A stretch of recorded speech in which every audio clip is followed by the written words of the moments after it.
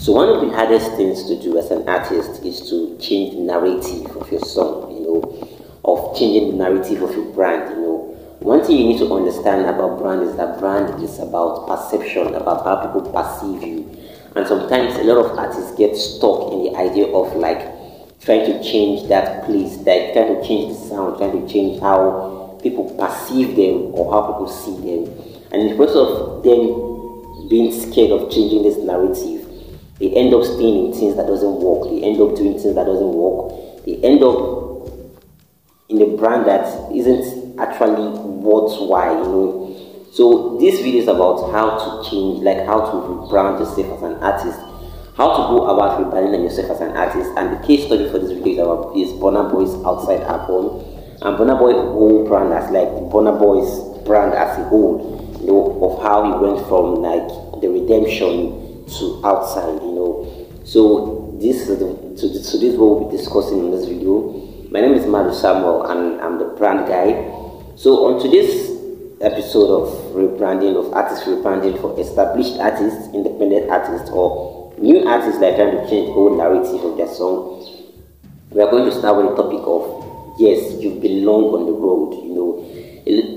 Once you've been known to be doing things for a very long time, it is very difficult to change the narrative of that thing.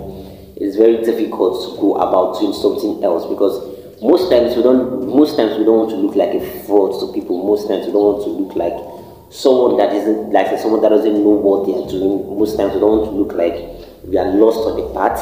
So we get stuck in this kind of place where it doesn't work. But again, you want to understand that in as much as you have been long on the road, in as much as you have been doing what you've been doing, and people have been seeing you this way, you've been dressing this way, doesn't mean that you can't wake up one morning and change the narrative. The only problem there is like you don't have to go too quick with it. This brings me to the second place, like never be scared of changing the narrative of your creation. Never be scared of changing the narrative of your brand. Never be scared of changing the narrative of your song. But you don't want to dive in too quick, because when I say you don't want to dive in too quick, like people build up a perception about us. One thing people don't understand about brands is like branding is about how people see you. It's a visual imagination, When people look at you, what do they see? What do they perceive from you? Like what do they get from you? So you don't want to do it in the way of like where people just wake up in the morning and start seeing you or changed up. You don't want to be you don't want to be that person where you just wake up in the morning and take that swift change. Swift change will actually end up hurting your brand. It will actually end up hurting any narrative you're trying to create. It will actually end up hurting every past creation or every past progress you've made. So one thing about this is like you want to continue building momentum while changing the narrative. Momentum as, yes, you want to continue keeping up the momentum you've built on, but in as much as you're keeping up the momentum, you're also trying to like create a new narrative that can actually come together and blend together. Let's look at Burna Boy's Outside album. The Burna Boy's Outside album started with the first single of Rock Your Body. We all know Rock Your Body. Rock Your Body was still in that same narrative of Burna Boy's old brands, in that same narrative of Burna Boy's old style that we have seen from in the Spaceship, from his first album Life Is Good, to Spaceships, to On the Spaceship, to Redemption. Then we started seeing Rock Your Body. Rock Your Body was still in that same old narrative of like the old narrative we know Burna Boy as, the old narrative we have been used to. Then the next single of Burna Boy was like, I think it was the Street from Africa. Street from Africa was taking us into the new perspective of Burna Boy. It was taking us into the new direction of Burna Boy, but it wasn't all up in our faces. You understand? It wasn't all up in our faces. This was when Burna Boy was doing the transition, but it wasn't all up in our faces. This is why I say like you want to keep up momentum, but you also want to start doing the changes little by little. You don't want to dive all in. Then I think the third single was Koni Baje. Koni Baje was the Burna Boy we were used to, the Burna Boy that we have been used to for a very long time. But again, I think the narrative, the perception, and the way outside was being positioned started with Sekou Dan. I think Sekou Dan was with J-Hus. the whole positioning of the outside album, the whole brand building of the outside album, because the outside album was positioned as a reggae dancehall. I think it's not about it.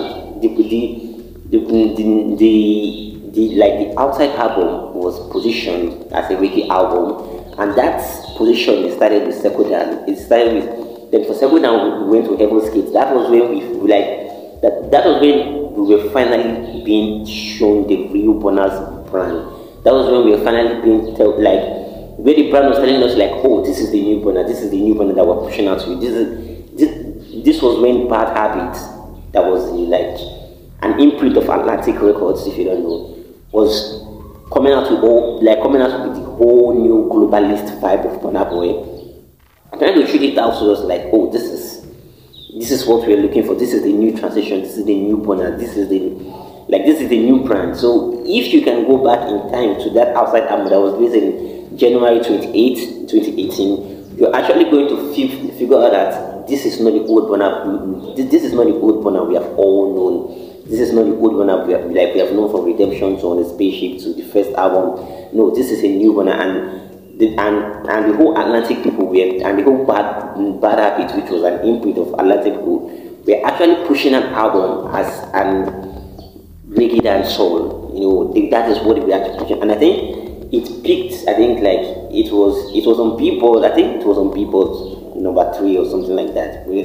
But again, all this is trying to like tell you about how an artist can go about rebranding themselves. You understand that yes, you can actually try to rebrand a narrative, but you don't want to go you don't want to dive into deep. You can look at how all the singles of outside of how they came and how we were like giving Second Dan and Heaven Gate. Heaven Gate was like pure, Heaven Gate was like a new Burna, like it was just like the rebirth of Burna.